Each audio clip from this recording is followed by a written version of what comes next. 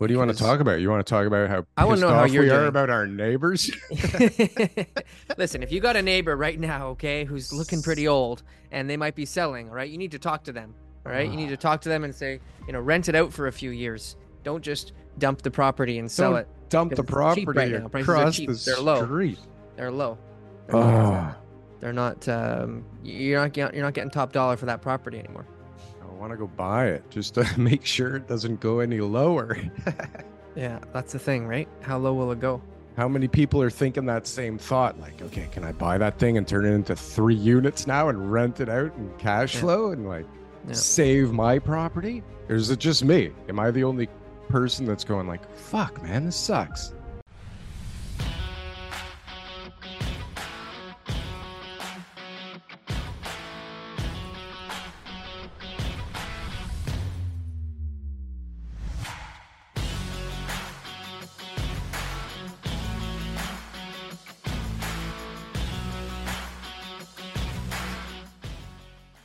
Let's get this party started, TK. Well, well, well. Well, Whose head's well, bigger well. than whose now? Oh my God. I don't know if my head should shrink or swell or what the hell it should do. Well, I think it's fine just the way it is, to be honest with you. Appreciate that, TK. I know Gotta I can keep it. always count on you. We got to keep things level here, okay? This is the Canadian Real Estate Show. It's not the Canadian out of reality show. Out of reality show. Yeah, although Canadian. sometimes it Listen, sounds like it might be. yeah. Did you go back and watch the episode from a year ago? The Evergrande, we're basically like what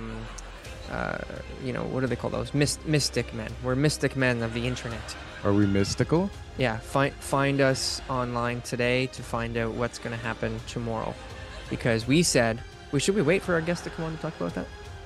So today's episode is like a follow-up episode. All right, we've talked It's to a lot of people. recap. We've talked to a lot of people. With a bonus though, because now we have Mark Mitchell. He's like the resident China expert in Canada.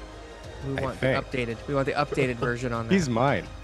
A little bit is to talk about how we had, somewhat predicted the outcome of the Evergrande fiasco, right?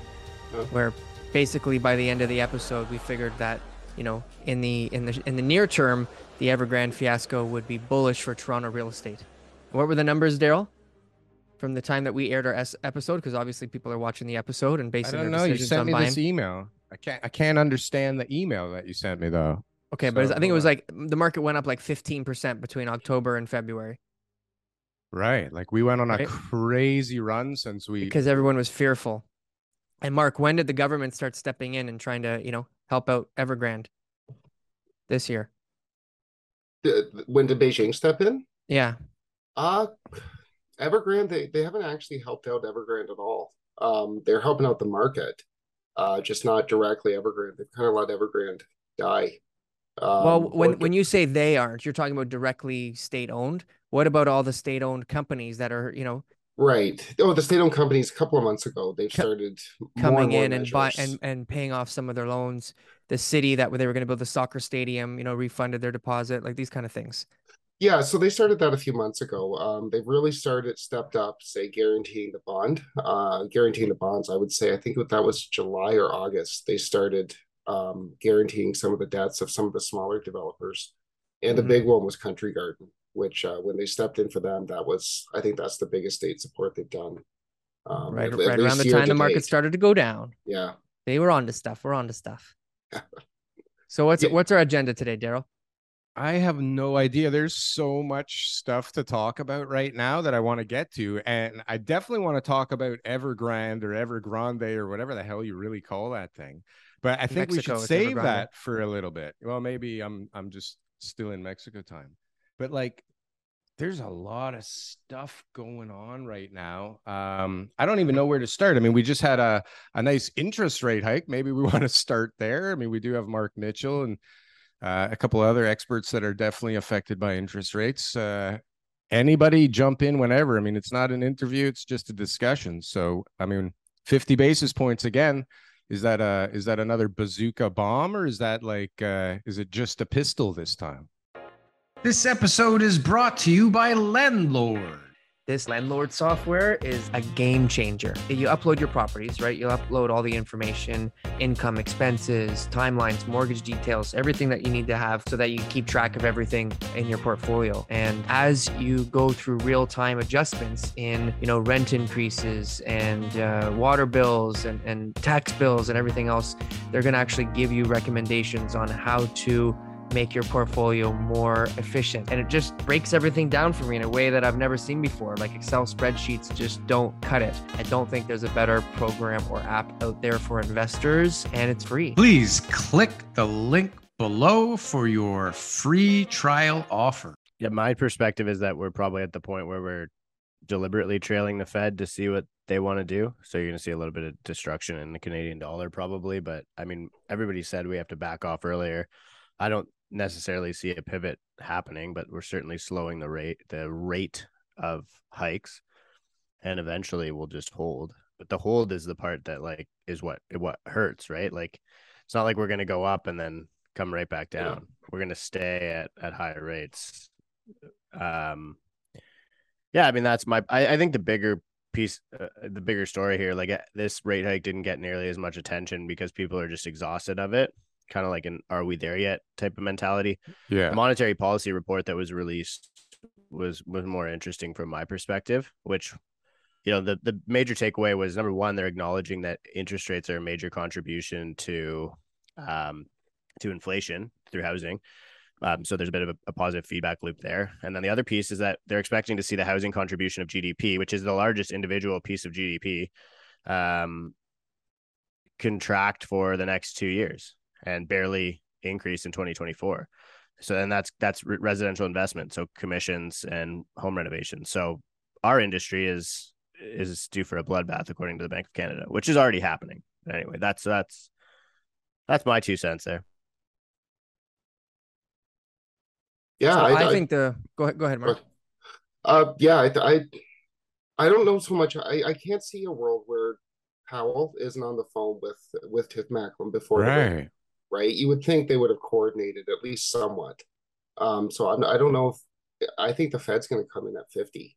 I can't see us lagging behind them because our yields are going to jump right back up if the Fed goes 75 and we didn't. So I would think there would have been at least some policy coordination there before the announcement.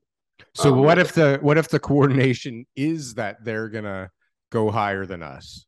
Well, what does that mean? FedWatch has target rate probabilities for the next meeting at 375 to 400 bips Fed fund rate, and then December 14th meeting 425 to 450 at 48.2% probability, and then 450 to 475 at 43.4% probability. So we're looking at the higher bound of these original, whatever you're calling it, terminal rate projections that people were talking about. So it's 82.8% probability that we're seeing 375 to 400 bips Fed funds rate next week.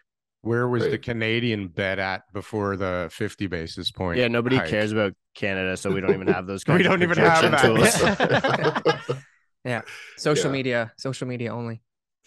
Yeah. I think just a perspective on this rate hike was that things are slowing down. I mean, there's somebody out there who's now going to start moving forward with their plans, because right now everyone's just been operating out of fear because they think that the rates are going to keep going up, and it's going to be another 100 basis points. I better not do anything. Oh my gosh. So the buyers are sitting on the sidelines, and I bet you 50 basis points told some buyer out there, you know what, maybe I should start my search again.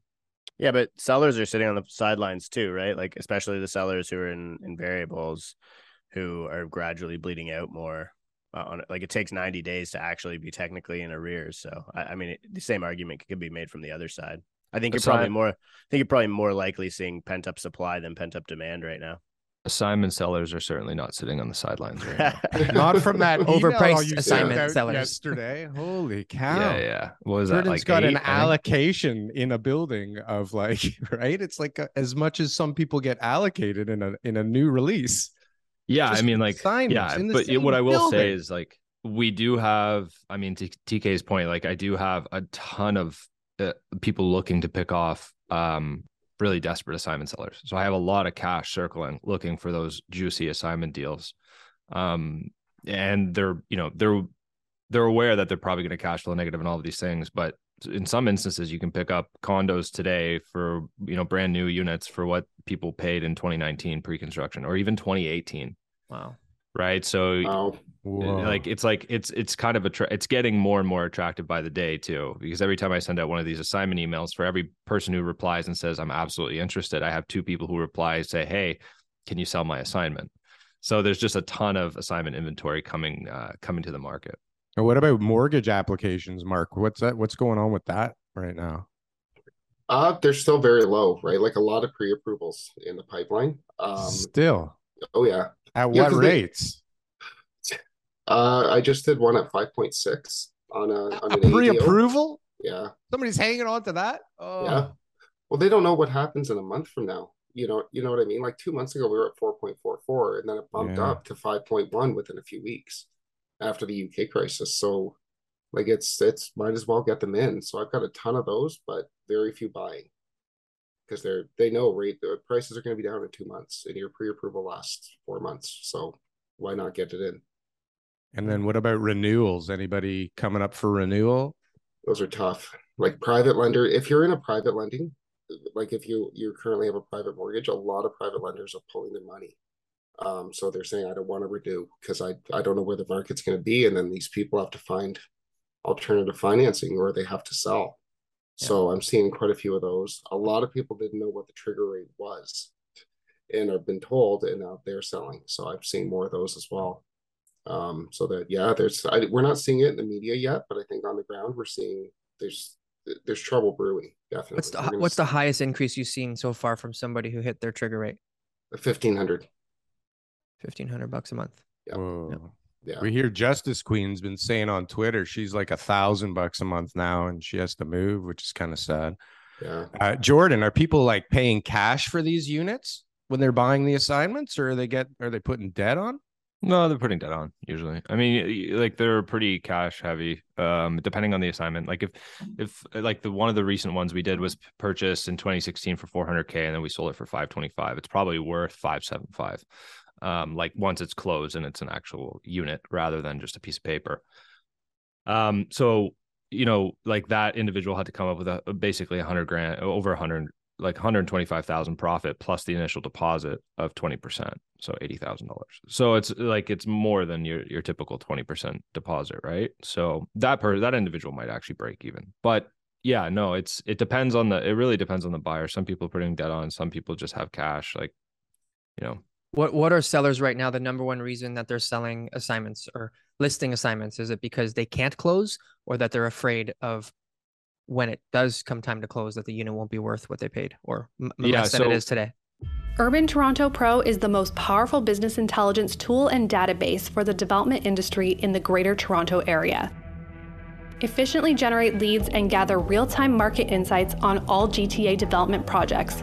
Urban Toronto Pro makes it easy to track projects as they move through each development phase, from proposed to complete, and see the latest updates on each one, all in real time, all within a few clicks.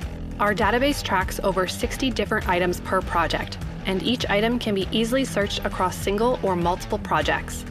Learn more about the most powerful source of intelligence on Toronto's development industry. Book a call with one of our product specialists today. From the clients that are reaching out to me that bought with me, vast majority can afford to close. It's just like they don't want to. Like in one instance, there's a doctor client of mine. COVID pushed back the studies of their kids 2 years or whatever, and so they're not ready to move out.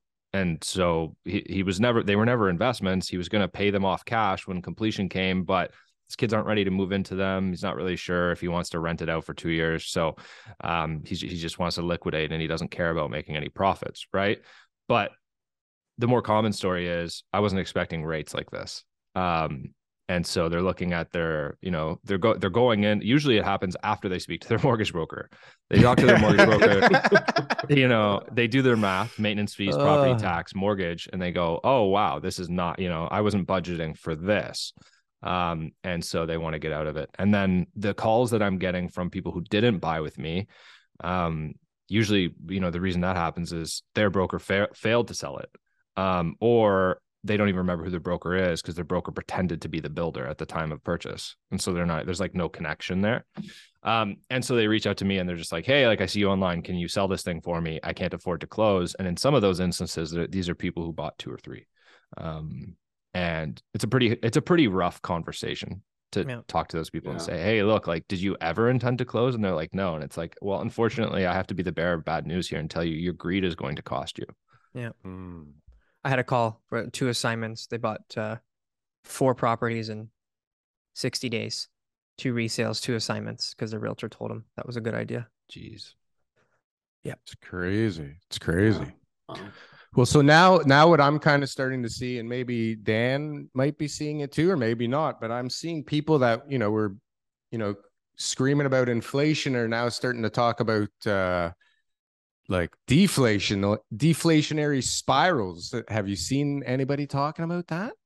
Yeah, I think I've heard a lot of individuals mentioning that sort of we've reached that overshot period. There's been too much demand destruction, and deflation is probably next to what we're going to see, because you sort of are starting to get a lot of these supply chain issues easing at the same time as monetary policy, destroying demand. And so, and I think we're seeing innovation as well. And innovation is deflationary, right? Like, you're seeing innovation on the manufacturing side and a lot of other different like hard goods, but you're also seeing it in our industry, where we just saw basically the doubling of potential units you can have in a dwelling in the province of Ontario, which hypothetically could be, a supply shock situation to the rental market if it's done meaningfully. I don't know if I necessarily believe that, but we can have that discussion. But yeah, I mean, you're definitely hearing about it. Deflation is kind of and I think that, by its very nature, like these central banks are kind of forced to overshoot, because you really don't know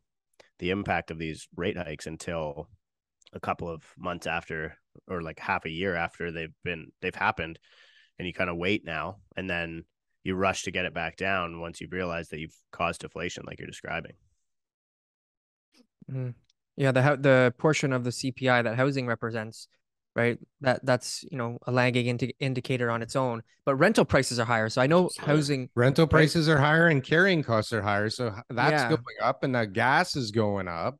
Yeah, but you've got inventory levels on useless shit that is like piling up like crazy, and I guess those prices are coming down. I mean, who needs a sofa after you just spent every penny you have trying to pay last month's bills, right? Yeah. I talked to a contractor this week just to help a client out for a rental property that got trashed. And even he said he was not as busy, and there was a lot of flexibility too. So I think that there'll be some labor deflationary pressures as well too, right? Guys will be more available and they won't be able to gouge people as much. I don't know if that's really going to be that much of an impact. What's interesting to me is like a lot of luxury buyers are still making moves. Like if I look at like the last week of deals on my team, it was like a $2.2 million pre-con, a 1.8 and a 1.7. It was like very unusual. Normally we're selling stuff in the 5 to 900K range, right? So to see, and then that's been the case for the last 3 months, is like, we're not selling anything under $1 million. Local buyers? We're selling way fewer condos, but they're all to end users and downsizers. And they're all people who are like, the builder's asking me for a mortgage pre-approval. Can I provide a comfort letter instead? Because I'm just going to pay this thing cash. That's what I was just going to say. What's the timeline on closing? Like those ones anywhere from like 2 to 5 years. Like some lingering inventory of projects that are mid construction, like way out already past grade. Others that just launched, like just any kind of luxury boutique product, or even boutique-ish. Toronto's definition of boutique, which is like 150 units. Yeah. So now we have things brewing all over the place, and tempers are starting to rise, and people are pointing fingers at each other, and everybody's like starting to like get crazy. We got the rally in BC, Honveer or Honveered, or the Honveer effect. Like these are all part of the lexicon in Canada at the moment. I can't tell if anybody's serious about this shit, or if it's a joke, or what's going on. I feel like it was a joke, and now it got really serious all of a sudden. Now we have one coming on the 6th, I believe, in Toronto, and we're going, right? You're goddamn right. We're going. I'm shopping for Kimballs and like extra battery packs, man. We're going live the whole day at the rally. 100%. Like, I got to see what's going on out there, because I honestly don't have a good read on whether this is serious or not. I mean, it kind of probably, I don't know if it should be, but I mean, it definitely could be. What do you guys think about this thing? I think that it was started with intentions of being serious, to be honest. Like, and I mean, look, this guy's smart and he's successful in the real estate industry. Like I've been saying from the start, I'm like, this is a networking event. Like this guy just figured out a way to create an aggregate distressed sellers very quickly. Like it's a distressed sell. It's a future distressed sellers event. Seriously. Yeah. No, 100%. Yeah. No, listen, you better bring some cards. Yeah. It's creative. Right. So I mean, yeah, I think like I mean, look, like it is what it is. It's silly in the grand scheme of things, but it's a sign of the times that, and this happened in the 70s, 80s, and 90s, I believe, as well, right? Like I think they were doing a marathon. They were back then. People were running, right? Those were like the Terry Fox days. Protesters were like they were physically active, I guess. But so. You know, they did like I'll find it. I'll pull up a link and I'll send it to you guys. But it was like a marathon for like to stop interest rate hikes in the early 90s, I think. Yeah, listen, I used to do the Walk for Israel every year. Like this is what people do. They walked and they ran marathons. Now what do? We like hold barbecues or have dinners. Bring a lawn chair, yeah. Gorge for $1,000 a plate. Crazy. Oh, by the way, if anybody's watching this show, you should like this show right now and you should subscribe to the channel. TK, we never say that and no one ever does it. Maybe if we said it, maybe it would happen more often. Yeah. Okay, so the reason that we are all here is to recap that year ago and to talk about Evergrande and its effects. And obviously, like it did something because something broke all of a sudden, right? And we can downplay it a bit that maybe it wasn't a Lehman moment, but like it was a domino for sure, wasn't it? There's a new Lehman moment now with Credit Suisse anyway, right? I think we've had like there's like and the UK. What about the whole UK? Yeah, that was a Lehman moment. There's like this thing on Twitter. It's like, babe, are you okay? You haven't said Lehman moment at all this week, right? But seriously, there's a lot of moments that are pretty monstrous in size, aren't they? I mean, the UK pension plan, like the entire thing collapsing, isn't that big? Yeah, well, it's big in the context that they ramped up quantitative easing again, I suppose. Again, so, right I mean, the central banks are bailing this out, right? Like China hasn't been having massive increases in interest rates like everywhere else in the world. I mean, I think that we're just starting to see the mess forming. Like, and there's no way. Eventually, all of these things come out in the wash. They're just trying to slow the impact so that we don't have these Lehman moments and end up in a global financial crisis. But to me, that just means I think we're fucked for like 10 to 20 years rather than like. One or two, right? But isn't that the Lehman moment that like now we have to come up with a whole other giant mess of fake money to push it on down the road again? Yeah, I think so. I agree with that. Like, I think that we've just completely detached from like real, like, I don't know, the money doesn't mean anything anymore.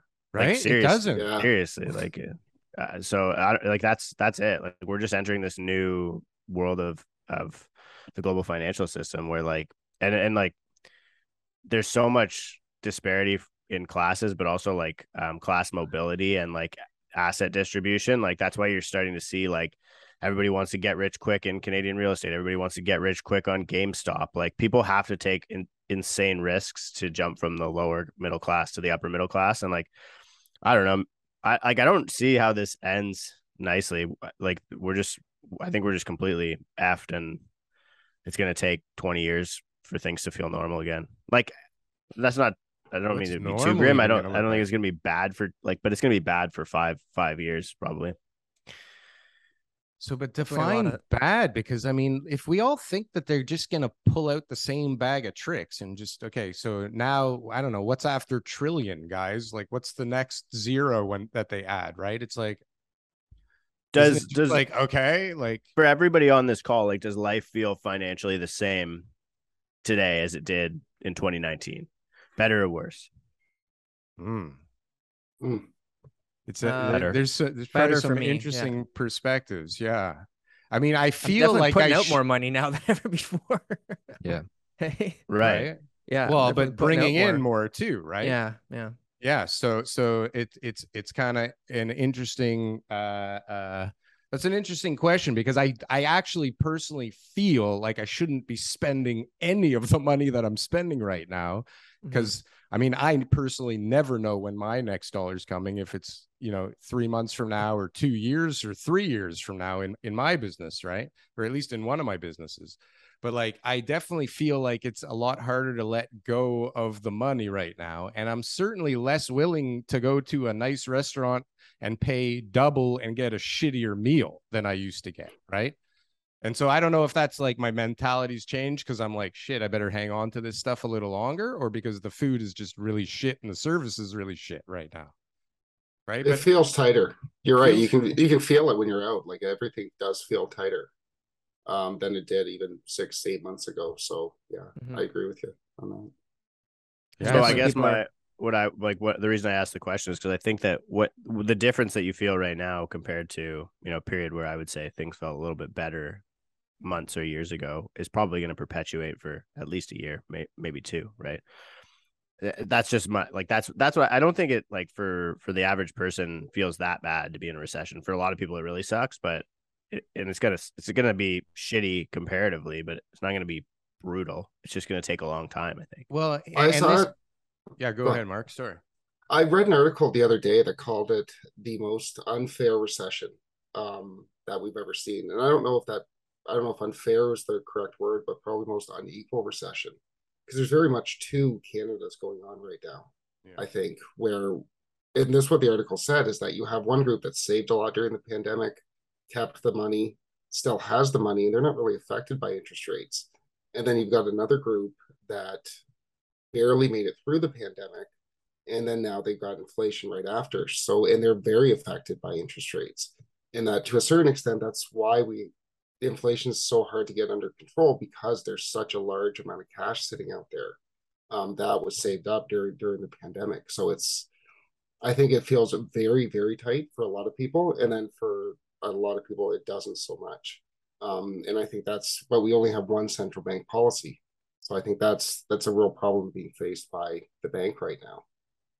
Or how about all the small businesses that barely hung on during lockdowns and it's great, you know what I mean? Like, depleted all of their savings just to stay alive, and now it's like, well, welcome, now you're in a recession. Yeah. You don't have the customers. Yeah. No, I mean, listen, but there's also increase in revenue streams, right? Like, there's a ton of people out there who've innovated, right? Like, the people are taking on jobs where they're working from home. I've met more people working 2 jobs now than I have ever before. Like, there's people who are out there working 2 jobs, and one's from home and the other one's on evenings going into the office or whatever it is. So I think that there has been some sort of shift in people's capabilities of making money, and basically, right? Like, Daryl and I are getting rich off YouTube views, clearly, right? But that's one view, right? There's other little things that we're always working on, and different, same thing with all you guys. And that's something that I think a lot of people, that's really common, especially with younger people, right? Which is important. So I think the older generations of fixed incomes, the people who are, struggling to be able to adapt to the times, they're the one. That's the unequal. But what about the young people? The young people that, like, they can't afford a home, and now they can't even get a goddamn rental because the rental prices are going bananas, if they could even get one or get accepted for one after doing their little dance and sending letters and saying why they're the best possible tenant now, right? Like, but they got low overhead. They got, their life is cheap, they'll be fine. They'll make it through this, Well, one of my friends is an underwater welder and rents in Cambridge to save money and commutes downtown Toronto every single day. And I was like, that's a problem, when an underwater welder is like the best, highest income trade job out there. Yeah. Yeah. It's crazy. Yeah. That's crazy. And so, but what do you even save in Cambridge now? Like, how much is the average price in Cambridge, for God's sakes? Yeah, right? Not much. Especially after gas inflation.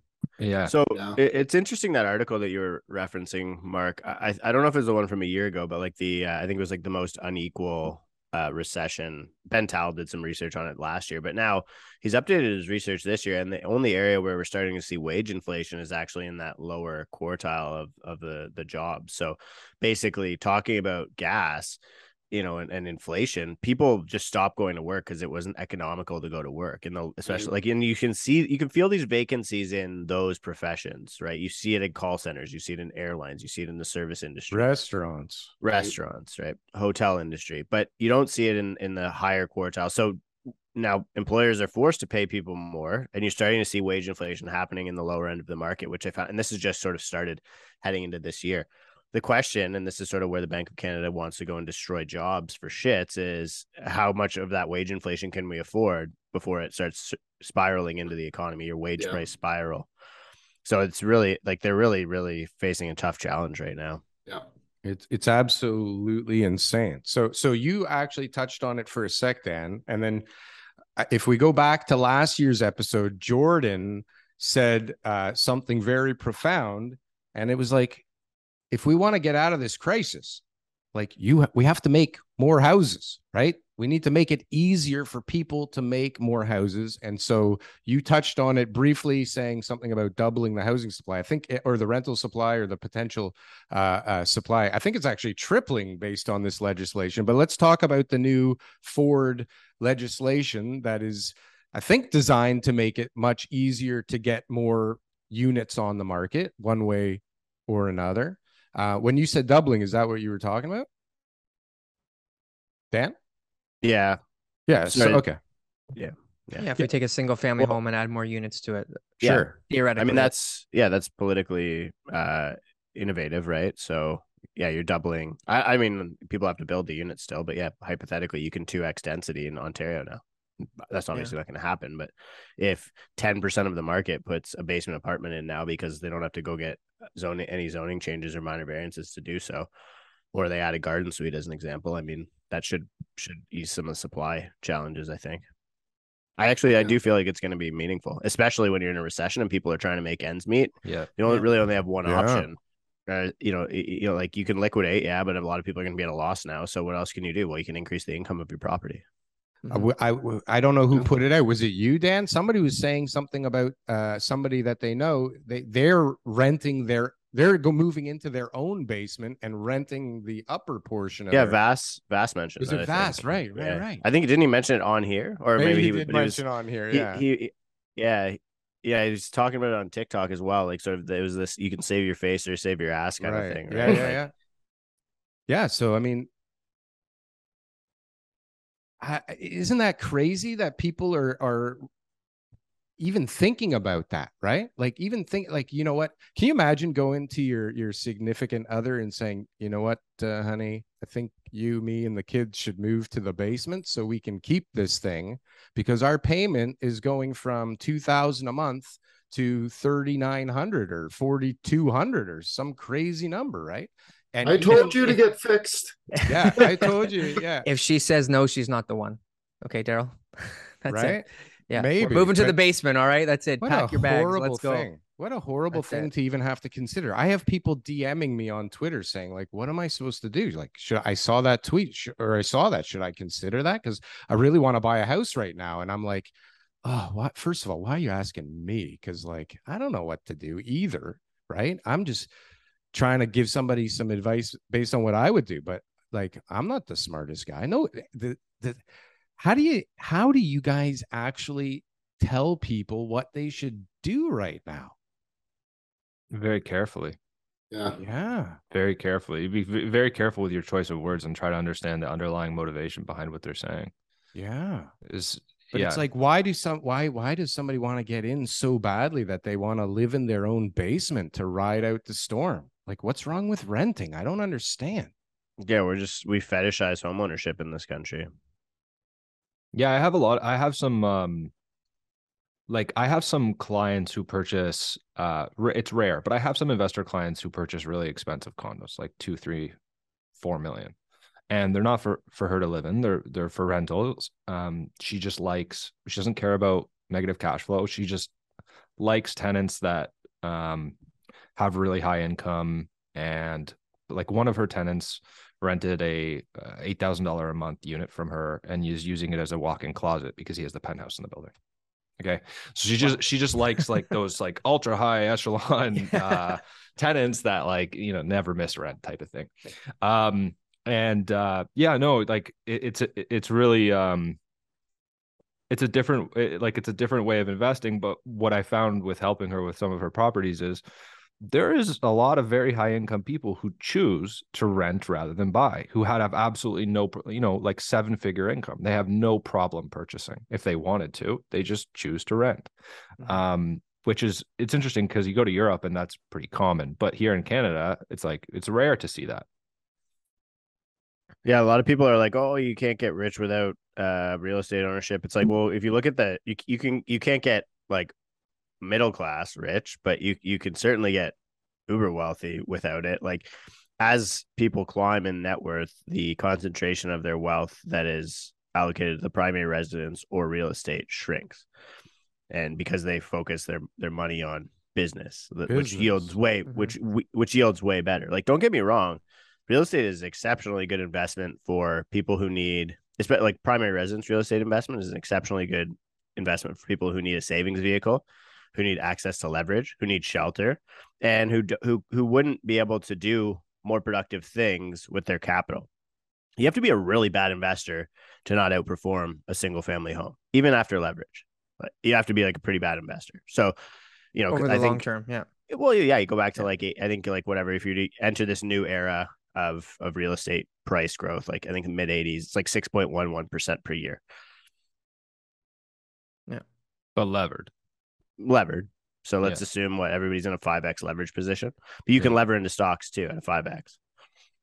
Oh, yeah, can you imagine that right now? Let's not get into the debate today. God, you get fucking hammered right now. It's definitely been exhausted, and I'm sure that there's some people out there who are capable of renting and doing better than homeownership, but majority of people, homeownership is the way to go.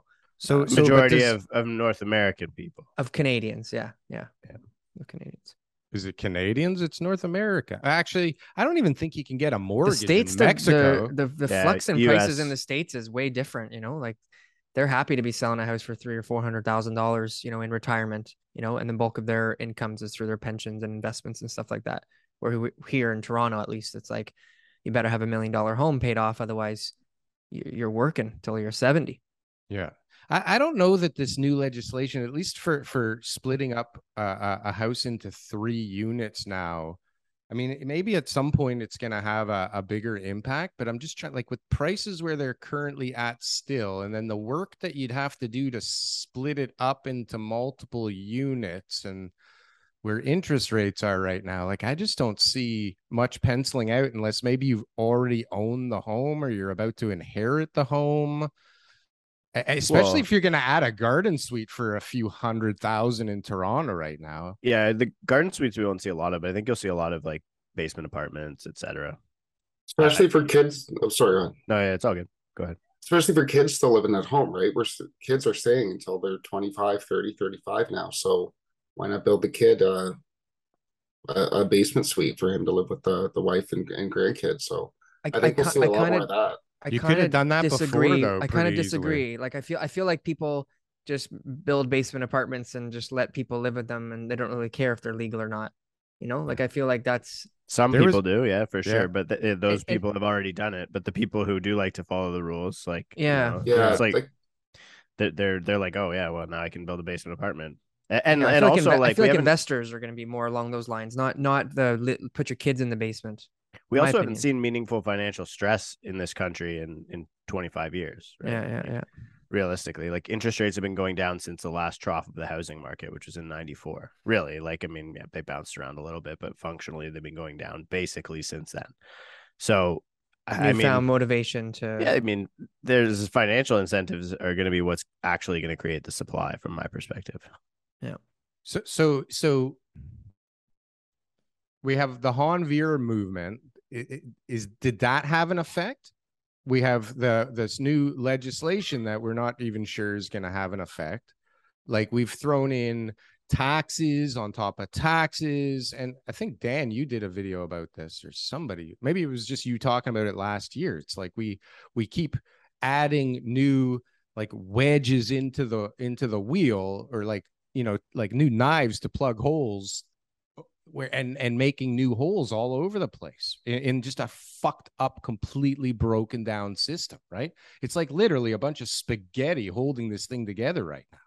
Yeah, and you're dumping more water on the other side of the dam, which is, increased immigration targets, year over year. Like, I actually think, I mean, look, I don't know. I can't forecast at all, but if you were to look at history, 89 was the last time that we saw immigration hit 1.8+% of the population. We just saw that in Q2 of this year. 1989 was the last, 89 was the last time it was 1.81%. Then after that, it was 90, 91, 92, I think, was all net decrease in immigration.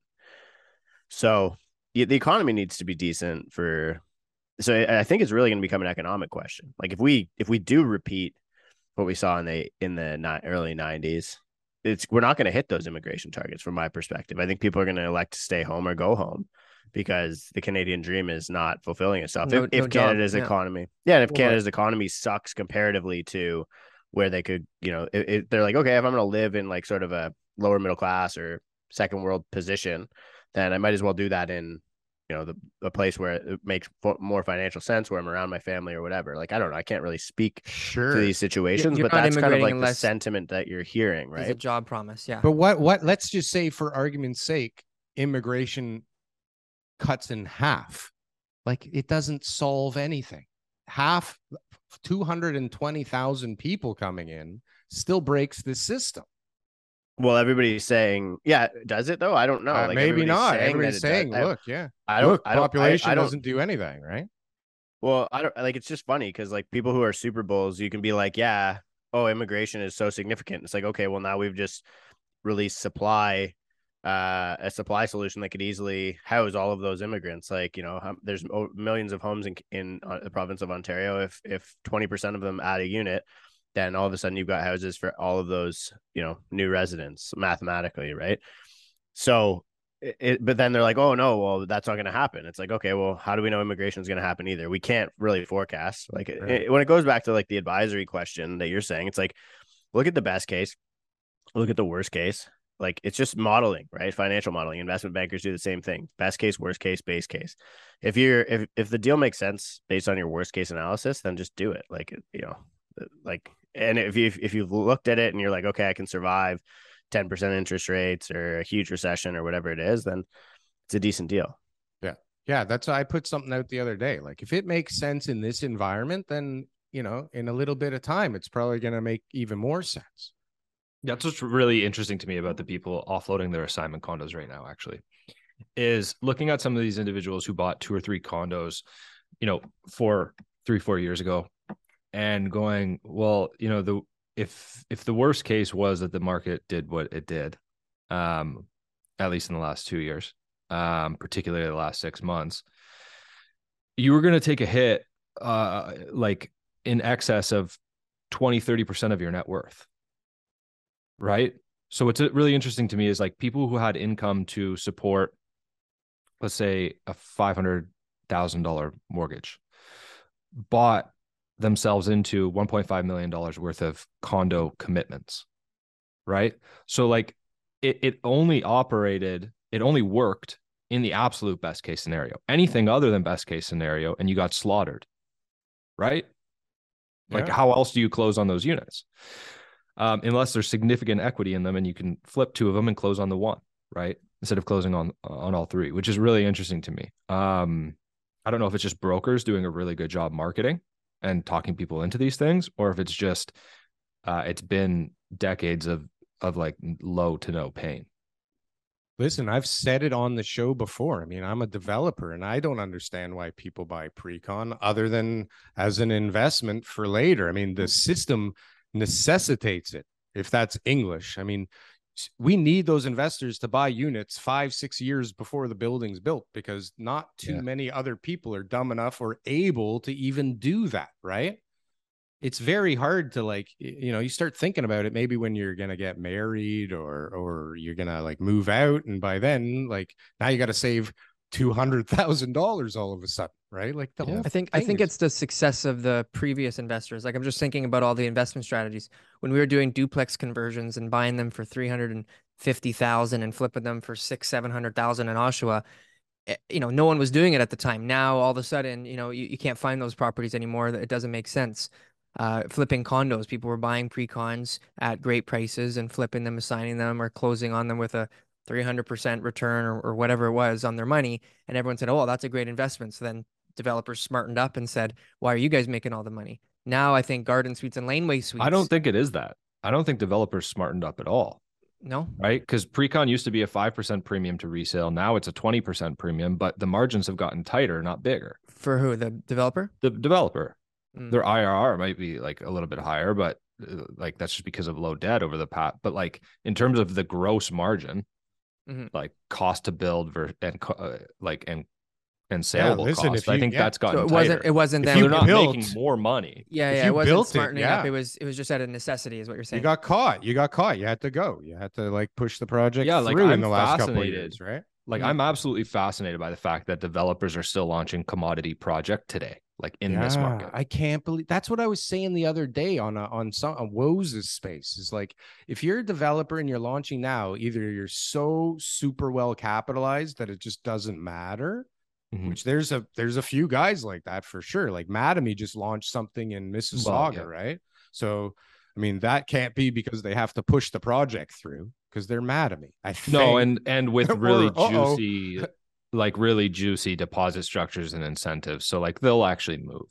It's not going to oversubscribe like it would have 6 months ago, but they'll sell 40, 50, 60% for sure. But then you see some guy you never heard of before launch a site that you didn't really know about. And it's like, like that guy better sell out or that thing's coming back on the market, like the land, right? And there's going to be some pissed off people that had deposits on that site. Yeah. But most of those guys would have bought the projects long enough ago where they probably were never forecasting the prices that they got 12 months ago. That was like, whoa, this is interesting. But cost of construction might balance that out. Because I think Opus just released something, and it was like much lower than what they had just sold it for a year ago. But I guess they've looked at their situation and said, well, we're gonna have to move these units no matter what, right? Yeah. And these are the prices that the market's saying right now. So, and the numbers pencil a lot better too as soon as you're out of the 416, right? Like I was talking to a legacy developer, like family developer, a couple of weeks ago, and they're pivoting. They're doing Barrie and Hamilton and stuff now. They don't want to. They've built exclusively in the 416 for like 50 years, and they're done. They're moving to. Barrie. There's a lot of people in Markham that said that they were downtown Toronto developers and that they wouldn't ever go anywhere else. And then all of a sudden, they're building up Markham and they're building up Scarborough. And if you look at some of the land registry in Scarborough, like there's some monster players that have had some big pieces of land on that Golden Mile for a while, right? Like, but.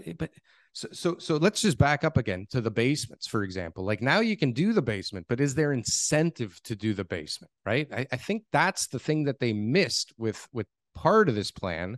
But I think they actually, which we haven't even talked about, purpose-built rental, like purpose-built rent. Did I say that right? Purpose-built rental buildings are, I think, actually being incentivized in this plan.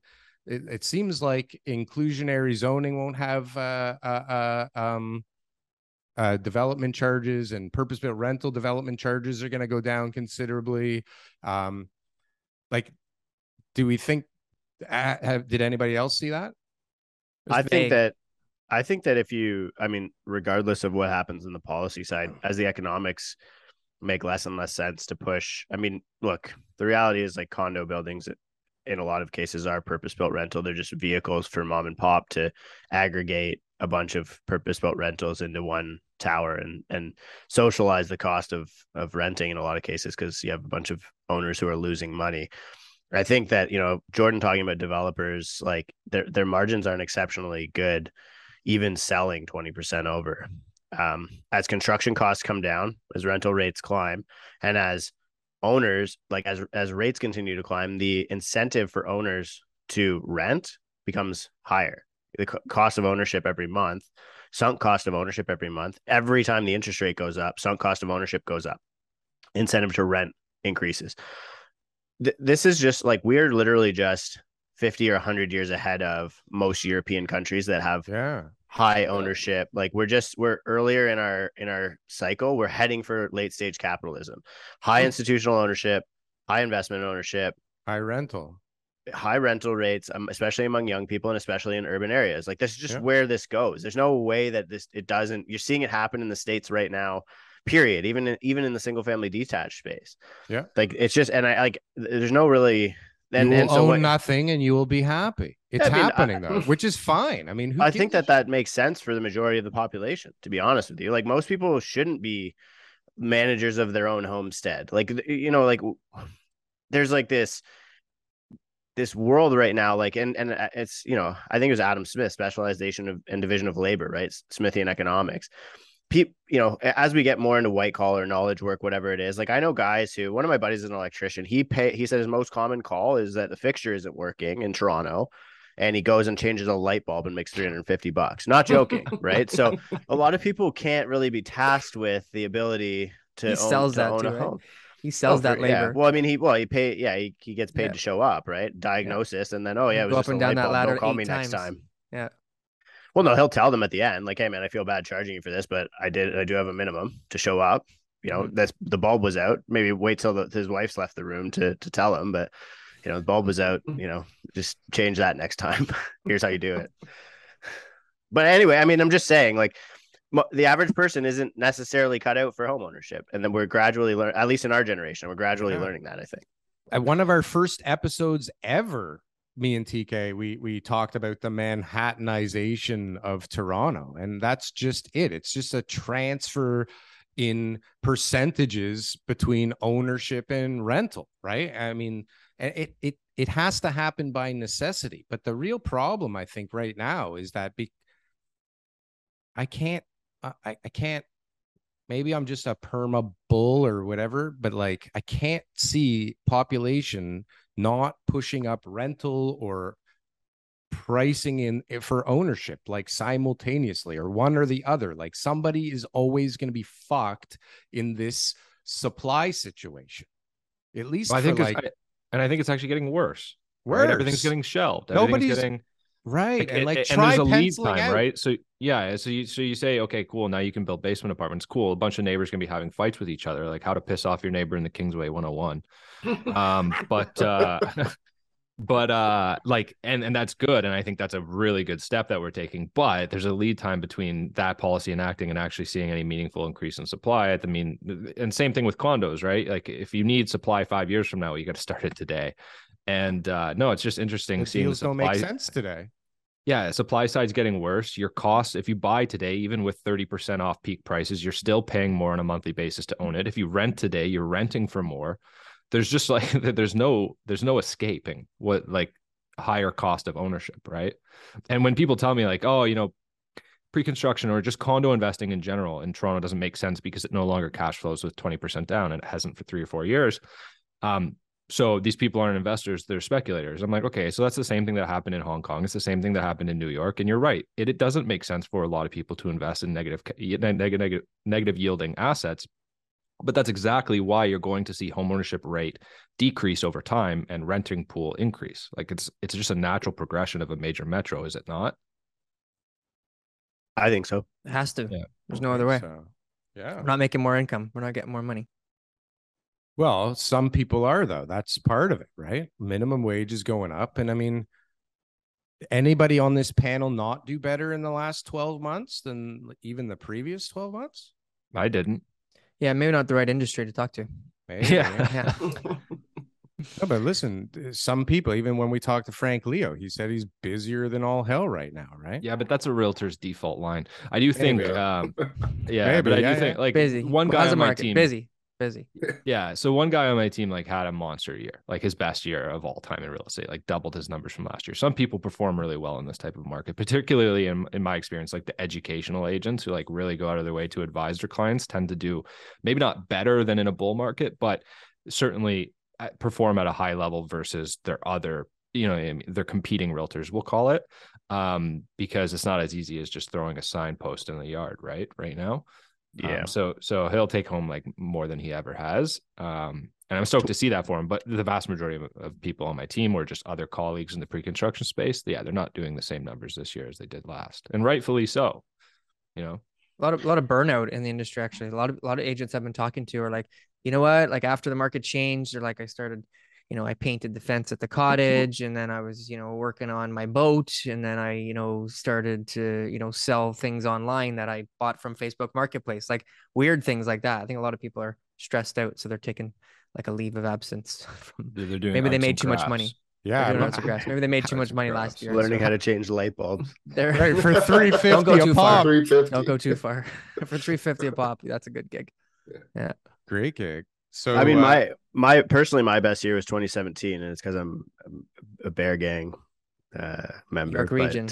Yeah, I mean, we got decimated, and people started flocking to me because they were in fear, and I mean, that was kind of the start of this whole thing for me, to be honest with you. And I would. It looks like this year will be the same, and maybe we'll have a bear market again next year. But I will tell you something: I will be bullish one day when I feel the bottom is in. So pay attention. Yeah, it's gonna be a while. But that's what I said. Like over the last few weeks, is there's some bears out there that are very bullish right now. Like guys I've known for a long time that, like, I've said it a few times. They freaked me out like every time I talked to them, scared me for years.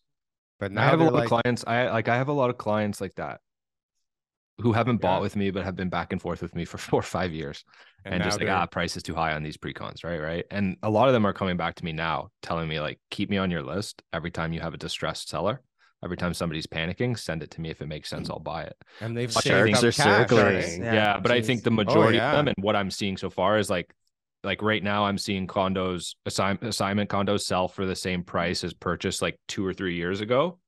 They're not quite biting yet. So I would say by and large, those individuals are still waiting for more blood.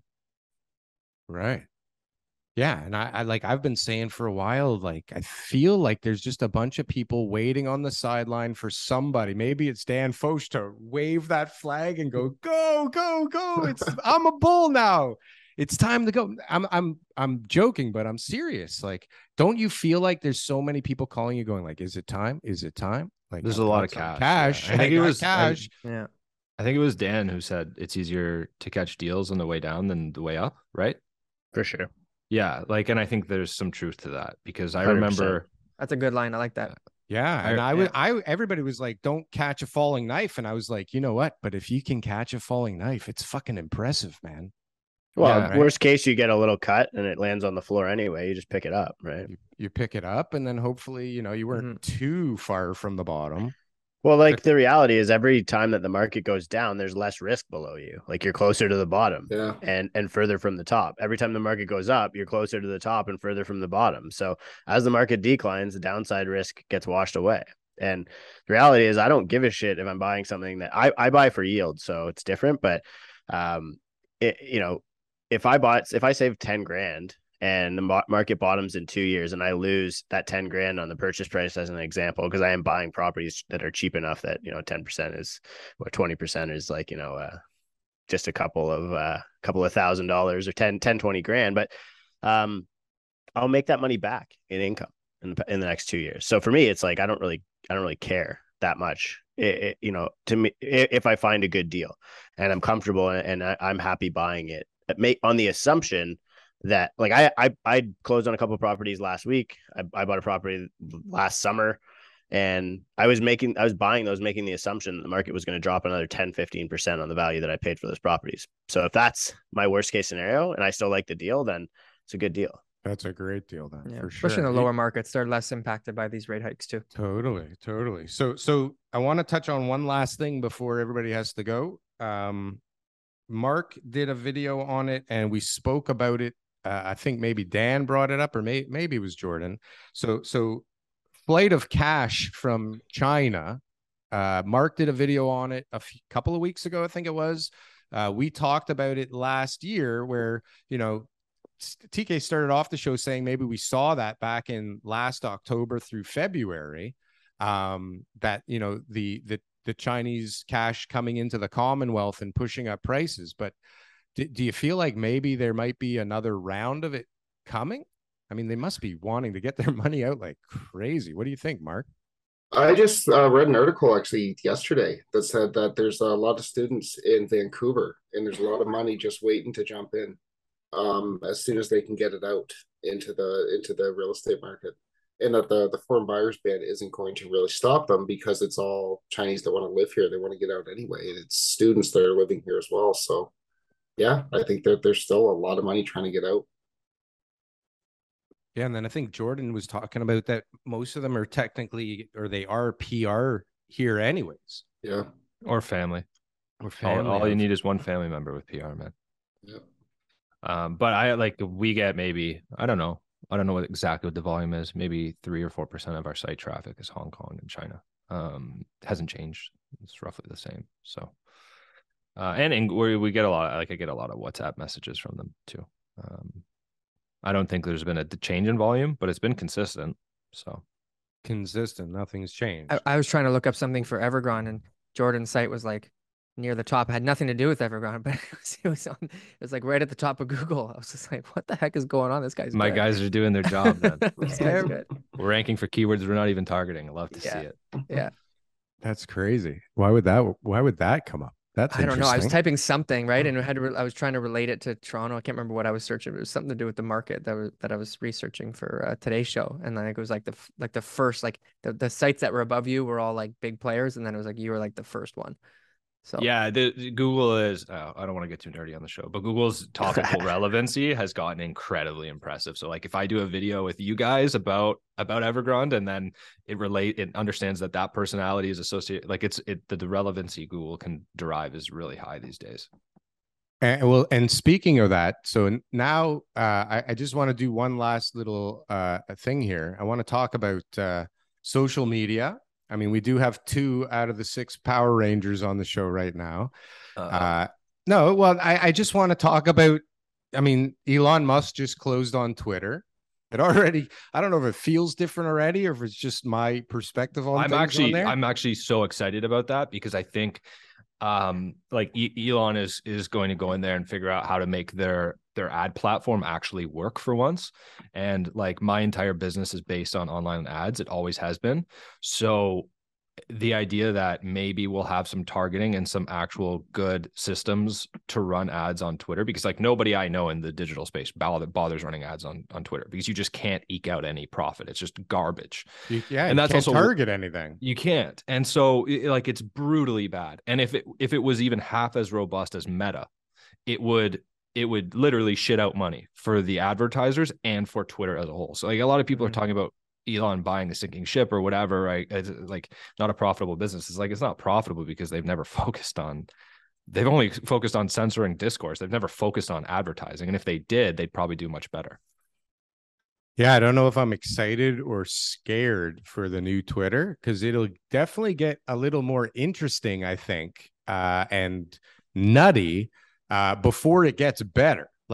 And I think that if you actually read the comments when people were saying, hey, Elon closed on Twitter, a lot of people were like, fuck this guy, he shouldn't be in charge of like the town square, and billionaire this and billionaire that, and he's a fucking idiot because he wants to go to Mars and all this kind of stuff. So I think there will be an attack from all directions to really screw Twitter up right now. And there's going to be, I mean, it's getting vicious on there already. And that's really what I wanted to touch on, is like, isn't it? It's a scary place, this Twitter now, isn't it? I know you guys are smarter than I am on there, but like you won't accept messages now. You won't accept tags on tweets, and I mean, you must get so many messages, Dan, that your head spins on that thing, and so many mentions. It's crazy.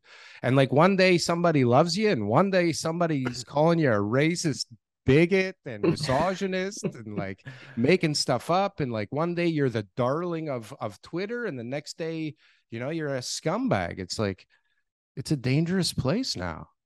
Yeah, I don't know. I mean, I would just quote Dave Chappelle on that one. Some people drag me on Twitter and I didn't give a fuck because Twitter's not a real place. Yeah. Right. That's true. It's kind of like I mean, YouTube can be like that too. If YouTube comment sections can get pretty fucking vicious. Buddy, TikTok don't even get that. You want to find give teenagers anonymous accounts. Holy shit. Hey, yeah, TikTok's probably the armpit of social media comments. I guess. Look, I mean, people who have things to worry about, if you've done things wrong in your life, and like there's, like I think you got to worry if you could live with all of the skeletons in your closet and are trying your best out there to be a good person. I think that most people aren't really going to take a lot of this bullshit seriously. Like, I think you give these people power by taking stuff seriously. Yeah. By replying to the comments and battling with them only gives them power. Yeah. Yeah, I know. I can't stop though. Like, they're so mean, and it's such bullshit. Like, they make accusations that are false, and then you kind of feel like, oh no, like the key is not to defend yourself against bullshit. Oh my God. Yeah, I just like agree. Yeah, agree or block. Like, I don't know. I mean, but you know what? I figure now, like, I've been called everything. Like, there's nothing anybody can say anymore. Yeah, look, dude. I mean, like, the reality is here is like none of us are important enough to get canceled. Like, I mean, like, you know what I mean? Like, so it is what it is, right? Yeah. Like, it's what's somebody gonna do? Right? My like employer? I don't have one. They're gonna write all my clients. Have fun. My clients, like, they know my character. Like, I don't really care. Right? Yeah. They want to spend their time like going through all my comments and making fun of me. Like, I've had some seriously messed up DMs from people, man. Seriously messed up accusations. But like, I don't really care. I'm like, cool. That's kind of like, sounds shitty. Sorry to make you feel that way. I hope you have a wonderful life. I put something up today. I was like, there's a whole other Twitter in the DMs. Like, there's a whole other thing going on in the background than even in the foreground. I don't get any, man. I don't get DMs. I must be the lucky You blocked it. You blocked it. You can't. Oh, did I? Is that why? There you go. Buddy, open those up. Open those up and watch what happens. No, but I mean, the reality is, like, look, I made it pretty clear for I think that you have to go into social media with a clear vision on what your objective is there, and anything that interrupts that, stop. Like, just don't engage with it. Like, so for me, I want to advance the real estate industry, and be honest about that. And I'm not there for drama. So people try and rope me in for drama, and then they're very quick. They're like, oh, why aren't you like providing an opinion on this? Like, oh, like, so they, like, bullying this, bullying that. I'm like, that's not why I'm here. Like, I'm not a elementary school teacher telling kids not to fight. Like, seriously, like, I'm not, like, I'm here for a clear objective. Yeah, that sucks. But like, you can disengage with it just as quickly as I can. So anyway, we'll end with a quote that I always think about when it comes to social media. The opposite of conformity is courage. And that's how I live my social media life. Yes. Thanks, guys. Well done. We're at the end. We appreciate you all. You guys all have wonderful channels. We're going to put the links up. So if any of our listeners haven't visited your channels, they're way better than ours. You're missing out. And follow them all on social media as well. And we look forward to the next one, guys. Thanks you so much. Thanks, guys. Thank you.